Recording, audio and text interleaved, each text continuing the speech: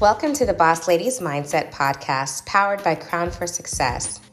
Crown for Success is the largest women's empowerment network for soulful CEOs on social media. We're a coaching business that mentors as well as motivates women to reach their highest potential in business and mindset mastery. I'm your host, C.W. Davis.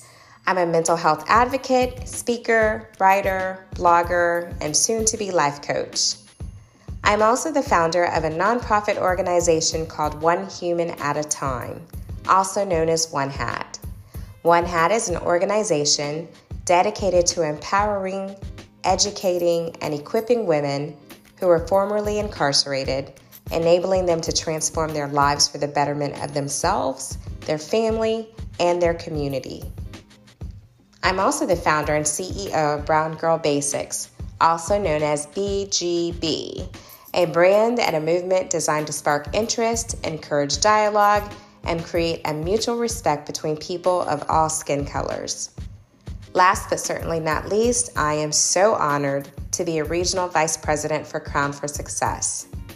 Now today I am continuing with part 2 of a 3-part series entitled Mental Wellness is Everything.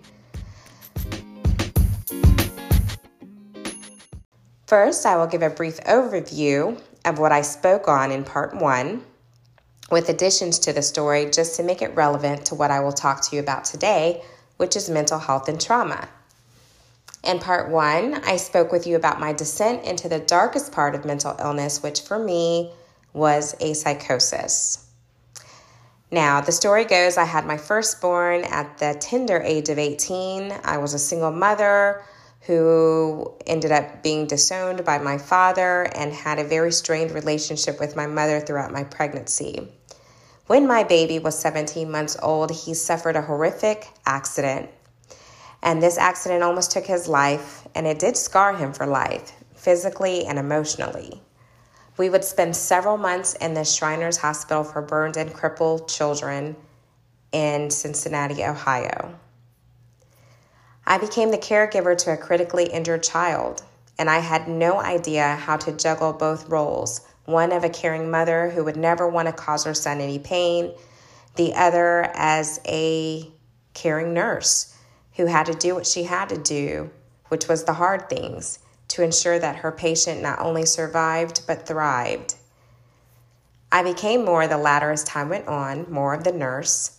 The loving, caring mother had to get tucked away. She could not handle the things that she had to do in order to care for her child. A darkness enveloped me during that time that I couldn't quite shake, and the fun, carefree nature that I had ceased to exist. The things that I used to enjoy, I no longer enjoy doing. There was nothing and nowhere and nobody that interested me. My world and the world of my son grew smaller and smaller as I felt the need to guard him from the stares and the whispers of people wondering what happened to him and the children teasing him. My son's father, who happened to have been my high school sweetheart, suddenly and shockingly passed away from a heart attack in his mid-20s. My son was about the age of 9 at the time. He was way too young. I remember feeling very panicky after his death and falling apart hysterically at his wake. I couldn't even understand why I felt so dramatically emotional. We barely had a relationship at the time of his death. That same year, I became pregnant and married a man that I was not in love with. The pregnancy sent me into a hormonally imbalanced frenzy that had my marriage over before it began. And then less than 2 years later, there was the discovery of an affair. I tried to pick up the pieces of my distorted and unintentional, very much unplanned life after I separated from my husband, but I could not quite keep things together. I was so freaking unbalanced in more ways than one. And several years later, even though we were separated, my husband approached me with confessions of other marital indiscretions. And this, I discovered, would prove to be one of the proverbial straws that broke the camel's back. I remember the day that it happened as if it happened yesterday. Waking up, one August morning to what felt like a dark and heavy blanket being thrown over me. That heaviness, that darkness would continue to sleep with me, beside me, inside me for over the next 8 months. There were intrusive thoughts that were not my own, thoughts that I could not control. I heard voices, a constant chattering in my head that reminded me of being in an overcrowded bar where thousands of voices were heard but not understood. And there were the nightmares every single night. There was intense fear and agitation that I experienced that would keep my foot tapping or rocking back and forth in the floor of my bedroom closet. There was me withdrawing from the world. There was the feeling of guilt and despair. There was the thought that I had contracted a terminal illness. There was the thought that God himself had turned his back on me. And as a Christian, nobody wants to ever think that. And somehow along the way, I believed that I had committed the unpardonable sin, which I don't even know what that is. Now, according to mentalhealth.gov, mental health includes our emotional, psychological, and social well-being. It affects how we think, how we feel, how we act, and it determines how we handle stress. It determines how we handle relationships. It determines how we make our choices. Contributing factors to mental health issues can be biological. It can be due to life experiences. It can be due to family history. Mentalhealth.gov states that mental health problems are common, but that people with mental health issues can get better and can recover completely. There's a caveat to that, though, and that is you have to know that your mental health may be compromised. These are some of the ways that you can identify that your mental health is compromised. If you are eating or sleeping too much or too little, when the things that you used to find pleasure in, you find pleasure in no more. Your mental health may be compromised if you have low or no energy, if you feel numb to everything, to life. Your mental health may be compromised if you begin having unexplained aches and pains. When you begin to feel helpless or hopeless. If you begin smoking or drinking or even using drugs to excess, your mental health may be compromised.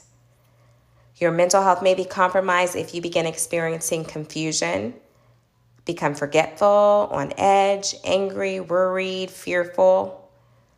If you become argumentative and combative. Your mental health may be compromised if you start experiencing severe mood swings, usually outside of the regular and cliche time of the month. Your mental health may be compromised if you are experiencing intrusive thoughts that you can't get out of your head, if you're hearing voices or believing things that aren't true, if you begin thinking of harming yourself or others, or you become unable to perform daily tasks like getting your children to school or yourself to work or school, or even if your personal hygiene begins to suffer. I can tell you that most of these characteristics were applicable to me. So I'll ask you, are any of these applicable to you? A mental disorder, also known as a mental illness, also known as a psychiatric disorder, according to Wikipedia, is a behavioral or mental pattern that causes significant distress or impairment of personal functioning. Things like OCD, depression, ADHD, anorexia, claustrophobia, PTSD, dementia, bipolar, Stockholm syndrome, schizophrenia, hypersomnia, social anxiety disorder, these all fall under the umbrella of mental disorder. And oh my gosh, there are so many more. So is it raining, y'all? Can you feel it? Now, some who have heard my story before now have always asked, how did I overcome? How did I come out of that dark place? How did I come out of the psychosis? And I wish I could tell you the solution. I wish I could tell you that there was just one thing, but there wasn't. What I can tell you is that I do remember the beginning of the end of it, the day that I felt hope spring up within me. I had been contemplating suicide. I felt I wasn't a good mother. I obviously had not been a good wife. I was no longer productive as a human being. I could barely function. Not to mention that God hated me. I felt useless as a human being, and I had nothing to look forward to and nothing but a life of failure to look back on. I was worthless, and I no longer felt the need to exist. And it happened as I crossed over some railroad tracks one day that I said it out loud. I was like, I can't take this anymore. I'm just going to kill myself. And in that moment, I felt something lift off of me. At first, I was scared. I remember thinking that the voices, whether God or otherwise, wanted me to kill myself. It was like, hey, yay, she's finally going to do it. Mission accomplished. We can lighten the load a little bit. And so, of course, part of me was even more miserable as I came to this conclusion. But then there was another part of me that I wasn't aware was still with me. The part of me that was a fighter. And that fighter wanted to live. That fighter wasn't going to go out like that. Now, even after coming to this conclusion, it wasn't over by any means. The intrusion into my life didn't go away nearly as abruptly as it came in.